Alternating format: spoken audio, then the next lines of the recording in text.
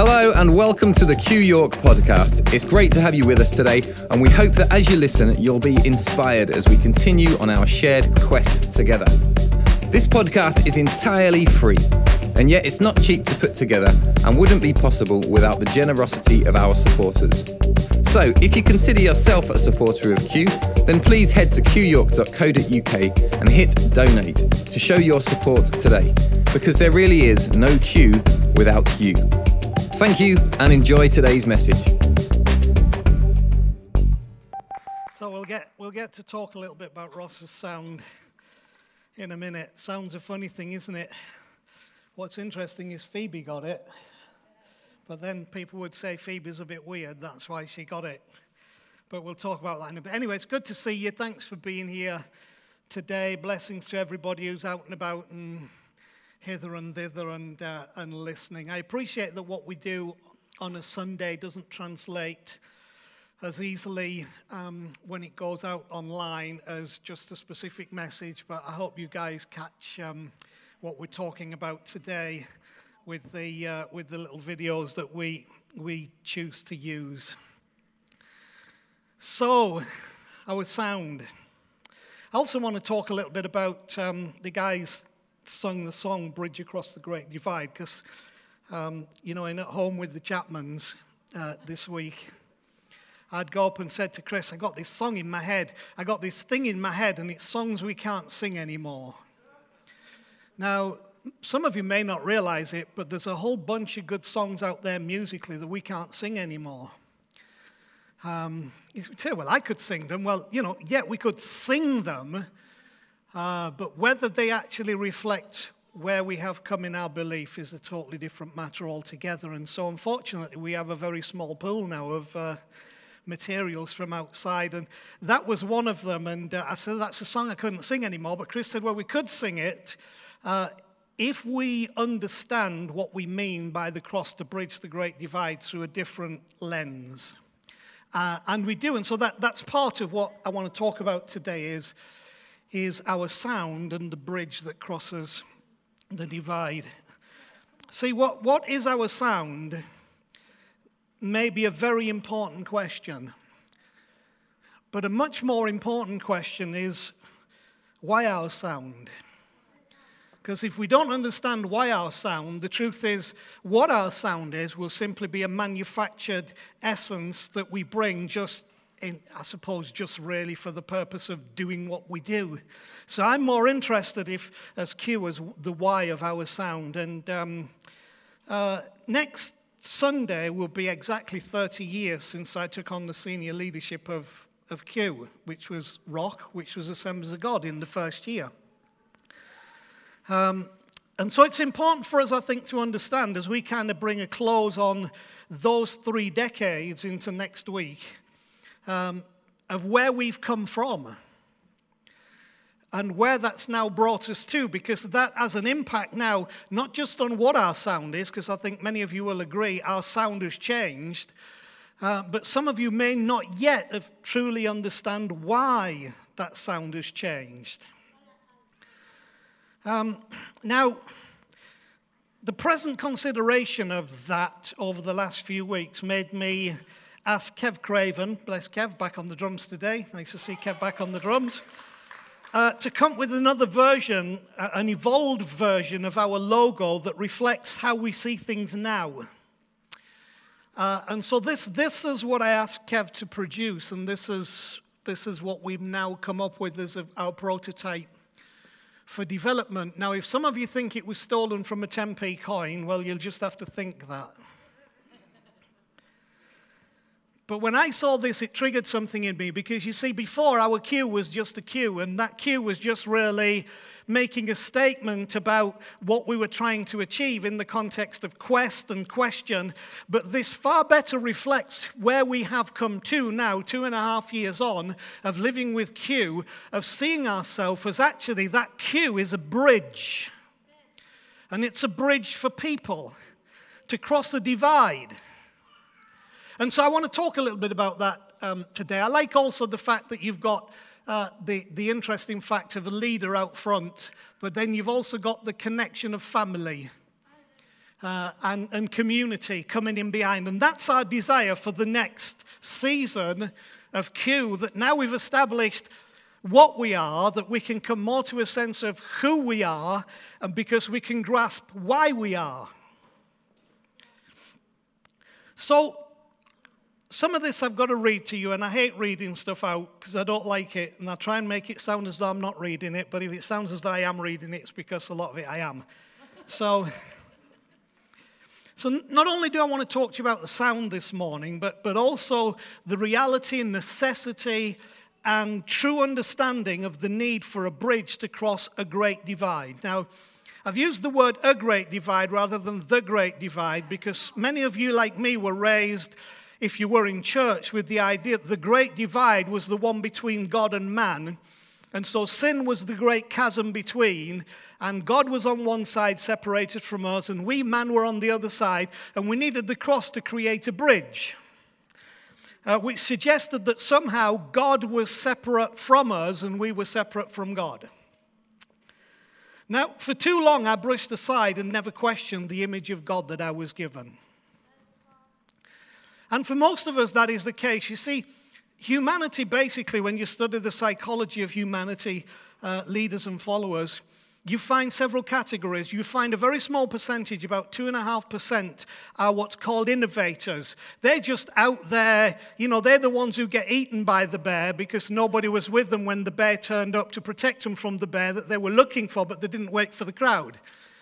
So 2.5% of those people are always, 25 steps ahead of where everybody else is. Are you thinking, what the heck?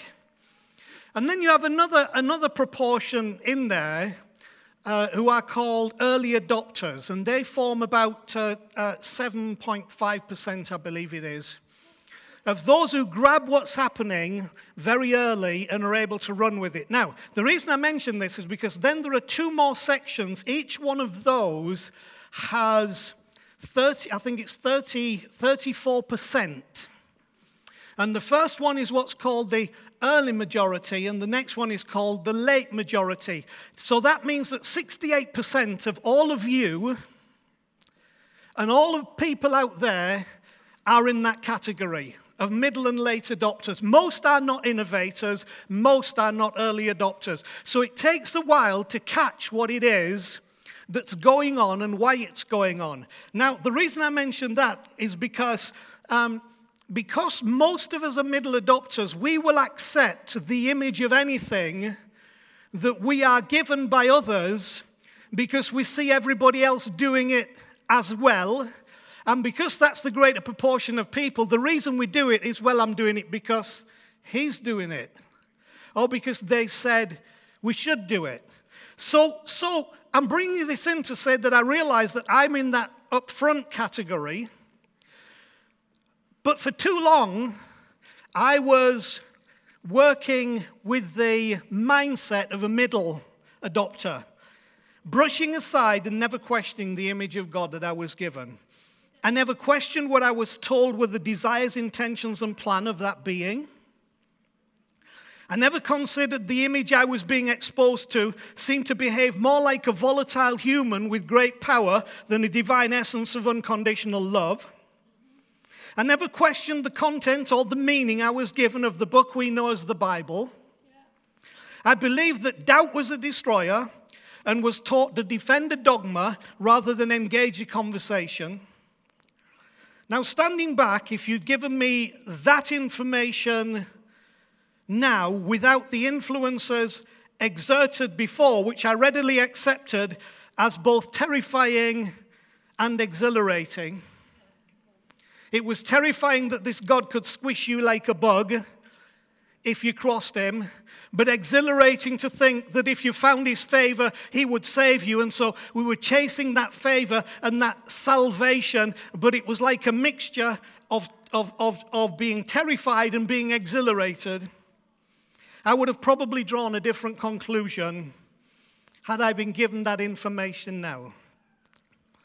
I would have been more of the persuasion that the whole show was being run by a genocidal maniac obsessed with a single tribe, a single nation, apparently commanding and authorizing acts of atrocity, ethnic cleansing, and land grab in his name, punishing his enemies, ruthless towards those who broke the rules imposed, legitimizing murder on the grounds of upholding standards. Then in our non-Jewish scriptures, because remember this is not in the old Hebrew scriptures, in our non-Jewish scriptures that we know as the New Testament, along comes Jesus, claiming to be the Son of God, which I believe he is, telling us the very essence of the being of his Father is love. Love your enemies, forgive them, don't hold things against them. 70 times 7 becomes the measure of grace. You know when he says forgive 70 times 7, which in Jewish parlance means an innumerable number of times. Include the outcast, live as one, treat women, foreigners, and slaves the same as yourself. Count them part of you. Don't look for tribal domination. Love God. Fight and resist religious authoritarianism. Lay down your life as opposed to taking life. Live for the kingdom within rather than striving for a kingdom without. Give without looking for something in return. Do to others as you would have them do to you. Let go the distortions of the God you think you know and live like sons of a Father I say you have. Then when you strip away everything that's just stuff, as Paul says, the apostle, only 3 things remain: faith, hope, and love, and the greatest is love. Now, this all supposedly hung together without contradiction. That's what I felt for years. But I now fully understand why atheists have posed the question from our presentation that nails the problem. Did God sacrifice himself to himself to save us from himself because of a rule he made himself? Now, I personally do not believe that version of the God story to be the case.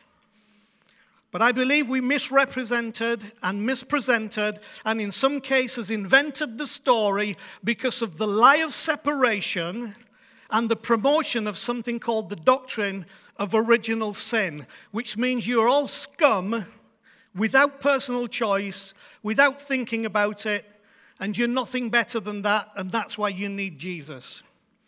We led people to believe that they were separated from God rather than simply being separated from our true identity. That one aspect alone closed our ears to a sound. The bridge we're in the process of building through Q is not one based on the lie of separation or its invented perpetrator, original sin, but on the truth of a God who cannot so easily be defined. One who is not a noun to be described, but a verb to be lived. And one about who the Apostle Paul said, acknowledging we were made in the image and likeness of God, a God who cannot deny himself, so he cannot deny you. Absolutely. One who, because of this, cannot treat us in any way that is detrimental to himself. That's good news, isn't it? Because here's how Paul wrote it to his disciple Timothy. If we are faithless, he remains faithful. He cannot deny himself. We're building a bridge, not a wall. We're not building a temple. We are the temple. The original idea of temple was the place where heaven and earth come together. The original idea of temple was a bridge, not a building. We are that bridge. And we'll say something about the significance of the sound and the establishing of the bridge in our next segment.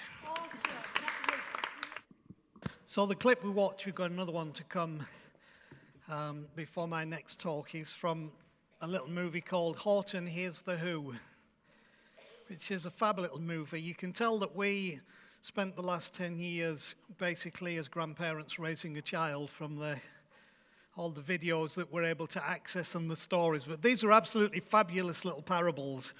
And when Horton's there, Horton is the elephant. And the little flower he has that looks like a dandelion, he talks about the speck. The speck is actually a tiny planet.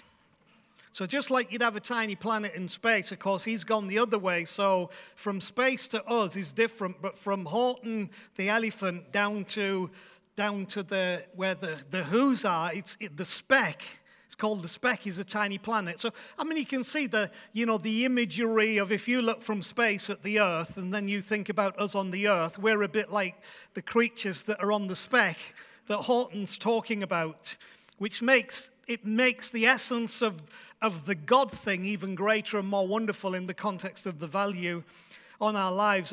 But this speck is home to a community, and it's called Whoville. And it's where the Whos live. And I like that because one of the words that's used in the Old King James in the Bible about people is whosoever. It's really saying about on the speck, you've got to connect with the Whos who live in Whoville, who often can't be heard. And the point is that really here we're bringing together two ideas that they need to hear a sound that will bring them to the bridge that crosses the divide that allows the connection of life with all things. So as we approach this 30 years in senior leadership that I mentioned earlier, position in the church here, I identify so much with Horton's story in Horton Hears the Who. I think you could readily change Horton to Chapman. See, there's a sound that people couldn't hear that Horton could hear, and he needed to act upon that sound before they could hear the sound in the hope that they would hear the sound. And that's been the story of my life for the last several years. It's been the frustration of my life. And if you watch Horton, you see the frustrations because he can hear the Who. He knows that the Who are there. But he can't get the people to hear the Who so that the transition could be made to link these two things together in the life that's supposed to come. And the reason he has a problem is because in Horton's community, it raised the serious question around what's true. But not just that, because we all like to think we're so pure that we're interested in what's true, but we actually have an appendum to that, which is, and how will this affect my way of life? Right? How will this affect our way of life? So I know when you begin in a church environment even to begin to challenge some of the things we've challenged and bring a different sound about the love of God and the presence of God and the essence of God, there are some people who are asking the question not just about whether this is true, but how does this affect my way of life? How does this affect my experience of church? How does this affect what I like and what I dislike? So it becomes about whether we've become static and stuck rather than progressive and dynamic. It was a strike at the very core of jungle belief, because that's where Horton lived. And I have to say, what tends to happen is we develop jungle belief. I have been long enough, particularly I speak about my own environment, my people in the church. I have lived in jungle belief. We were the jungle, and some of it was as aggressive as jungle life. Talk about dog eat dog and lion eat wildebeest, and don't even get me started on hyenas, vile things. But you see, I love the way these writers draw all those analogies in to say, look, if you'll just look at life properly, you can see this is a parable. This is a parable. So it was a strike at the very core of jungle belief, the existence of something more than their current experience would allow. The possibility that they didn't know it all. That there was something or someone out there with a whole world of different experiences. That's what we're trying to draw you towards. And it all kicked off when Horton tells them about the worlds beyond the jungle. When you start talking about worlds beyond what has been our established understanding of what we think the kingdom of God is and who we think that God is, then things kick off. And that can be summarized in one reactive word: threat. We don't handle threat well because we think threat is always a negative, contrary word, when actually some of who we are and what we think needs to come under threat, but it's not coming under threat of aggression, it's coming under threat of truth. So he's challenged that by telling the children about worlds beyond the jungle. He makes them question authority, which leads to defiance, which leads to anarchy. I'm familiar with those accusations, by the way. And here's some of the things that raised up from the dialogue there. If you can't see it, hear it, or feel it, I say it doesn't exist. In other words, if I haven't caught what it is you're talking about now, it obviously and definitely doesn't exist, because I know so much and I'm so clever and so insightful that I would be able to tell. Horton, Horton, Horton, look at the mess you created for yourself. I've had that one. You admit that you were wrong and I'm right. You do that and things can go right back to the way they were. I can't tell you how tempting it's been for me watching the impact of the journey we've gone to say, okay, I'm wrong and you're right, and we'll let things go back to the way they were. And we could have done that and it would have been easy, but I'm not going to. But if you don't, you're going to have to pay the price. That's the scary bit. So I just have to say it isn't true, Horton says. That's all I need to say. It isn't true. And then he pauses for thought. And then his answer is, go ahead then, rope me, cage me, do whatever you want.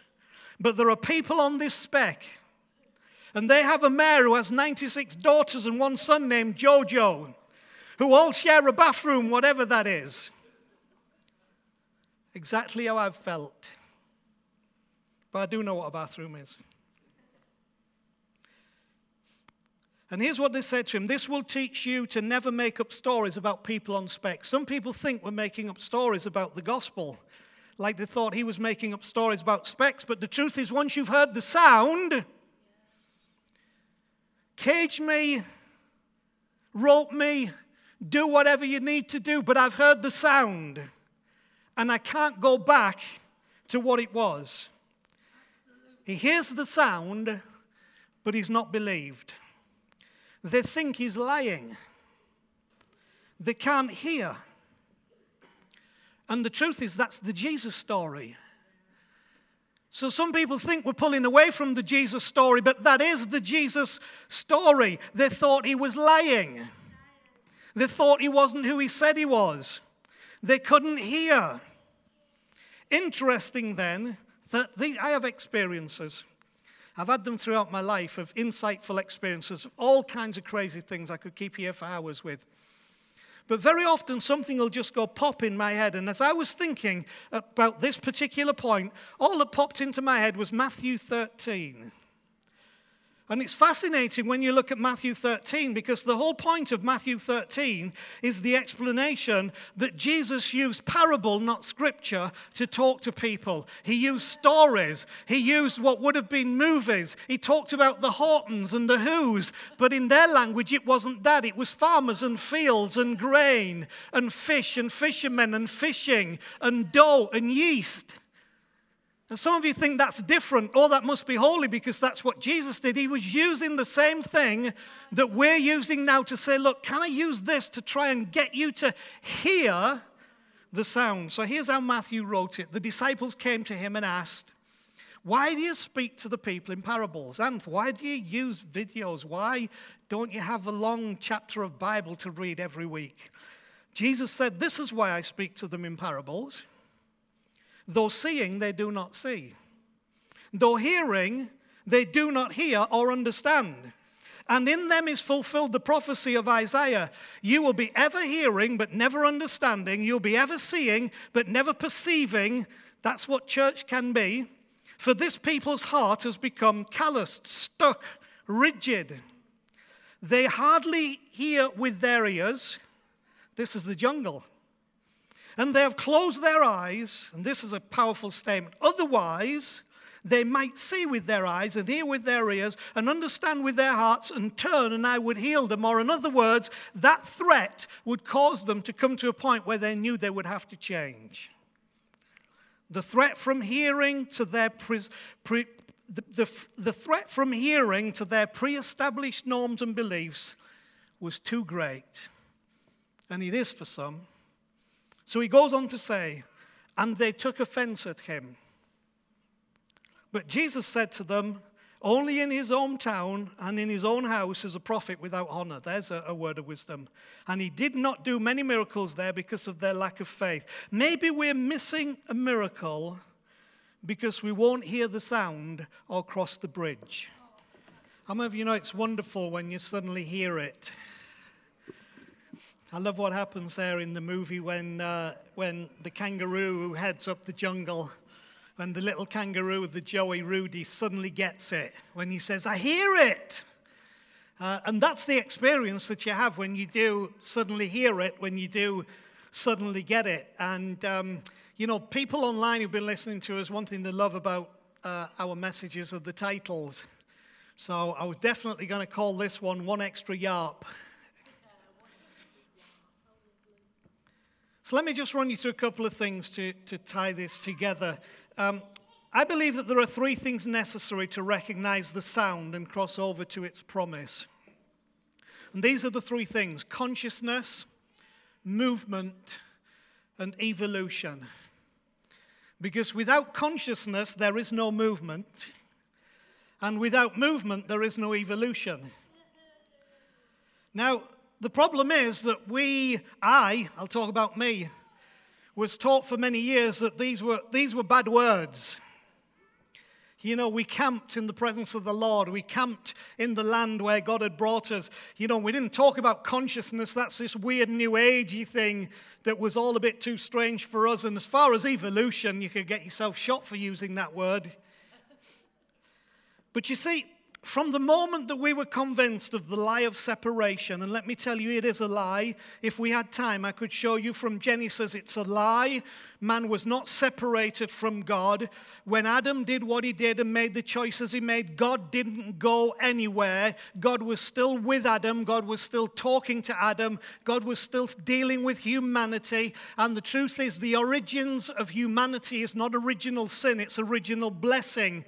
God blessed them. And God has never pulled himself away from his heart towards people, which is one of blessing and not judgment. So for many people who came up with these ideas, the problem is they decided the Bible starts in Genesis chapter 3, which is where Adam and Eve eat fruit from the tree. And that's where they got their idea of what they call original sin and separation.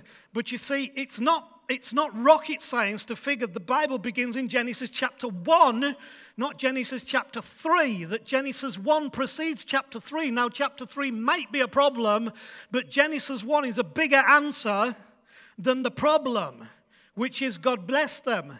And he gave his word, and when creation heard the word, or when space and nothingness heard the word, something happened, and it's never changed. From the moment we were convinced of the lie of separation, that we were separated from God by our sin, rather than separated from our true identity by bad choices, that's the only separation you are experiencing. You are separated from a full experience of God through bad choices. And those bad choices are not that you chose to drink too much, or become a druggie, or not attend church. Those bad choices are you refuse to allow the divine to be who the divine is, and you refuse to allow yourself to be who the divine says that you are. That's the real problem. So we replace consciousness with conscience. This is what church does. We replace consciousness with conscience. We didn't like consciousness. That was way too open. So we replaced that with conscience. And so all I ever heard was let your conscience be your guide. You know what the application of every Sunday school story I was ever told was? Be sure your sins will find you out. That's the thing I learned in Sunday school. Be sure your sins will find you out. I was terrorized as a kid. Why? Because we replace consciousness, which is that inner sensitivity and openness to a presence, with conscience, and that roots us in fear. We replace movement with banishment, which is where separation comes in, and that roots us in separation.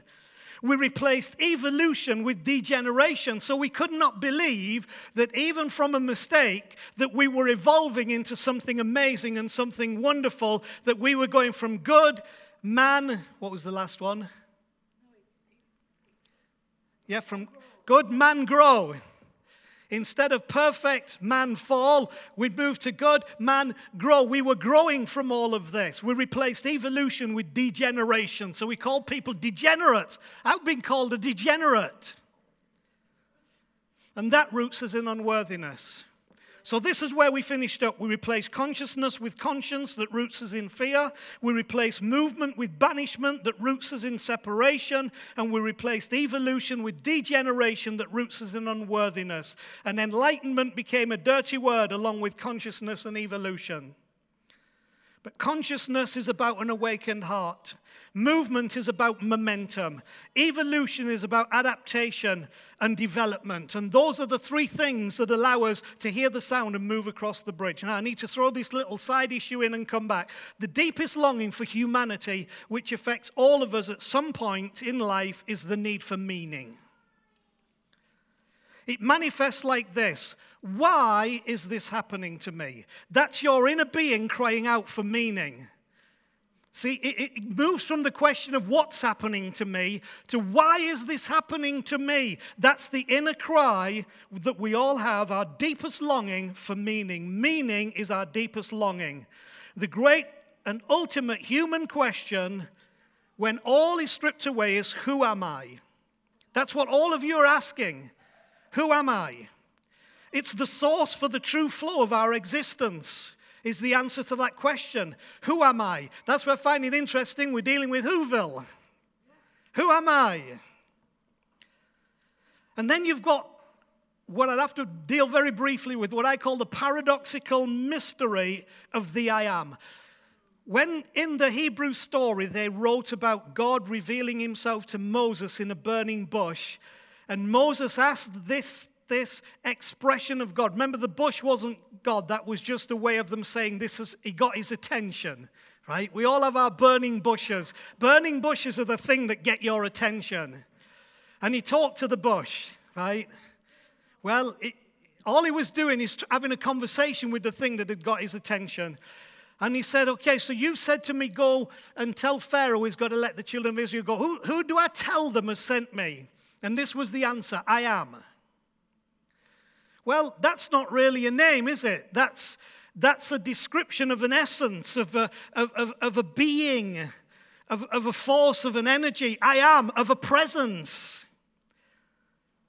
And when we become separated from God, and what we became when we became separated from is, sorry, let me read that again. What we became separated from is not God.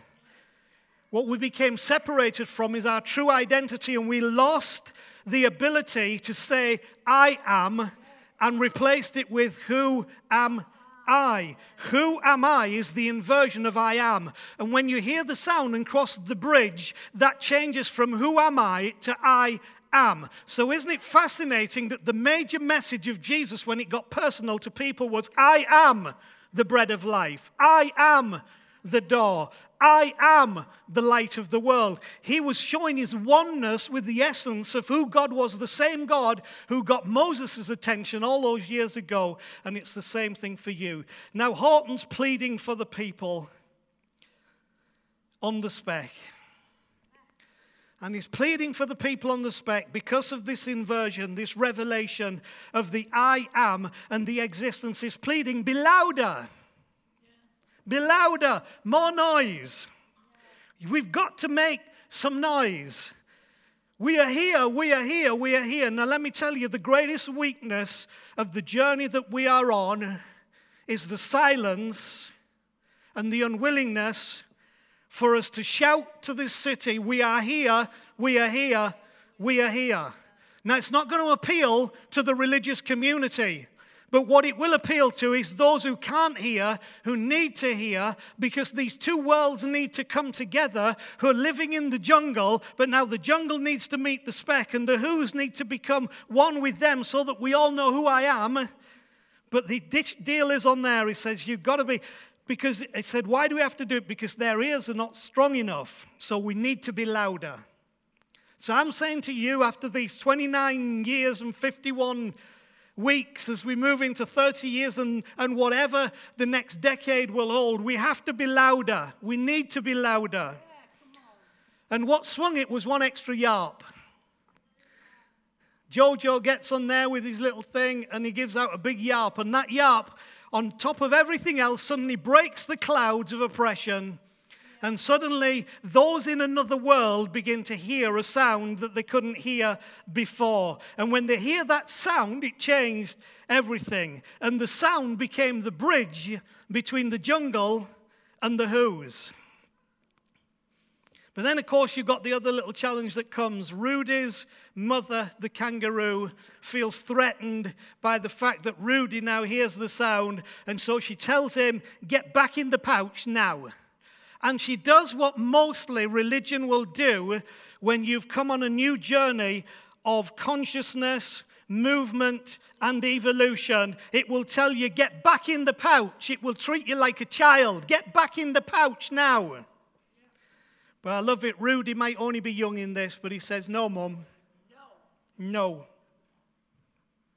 See, Horton was the bridge for the divide to those in the jungle and those, the sound and the sound of the who the creatures in the jungle didn't even know existed. And they became their bridge between their worlds, which was actually only the same world. But they were not conscious of the reality of the connectedness that existed without hearing the sound that brought it all together. So let me say this in closing. We are a bridge for the unseen and the unheard. But who will be that one extra yarp that triggers the breakthrough?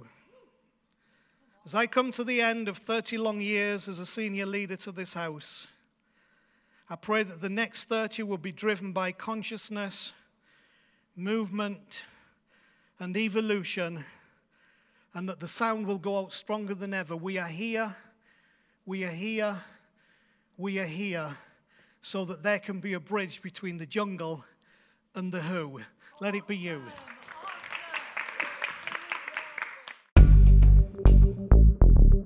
Thanks for listening to another Q York podcast. If you've been inspired by what you've heard today, then why not email us at info@qyork.co.uk and let us know who you are and where you're listening from. We love that you're listening to us and we'd love to hear from you too. Did you know you can also watch all of the talks from Q on our YouTube channel? Just go to youtube.com/Q Church York. We look forward to having you with us again soon. Until then, enjoy the quest.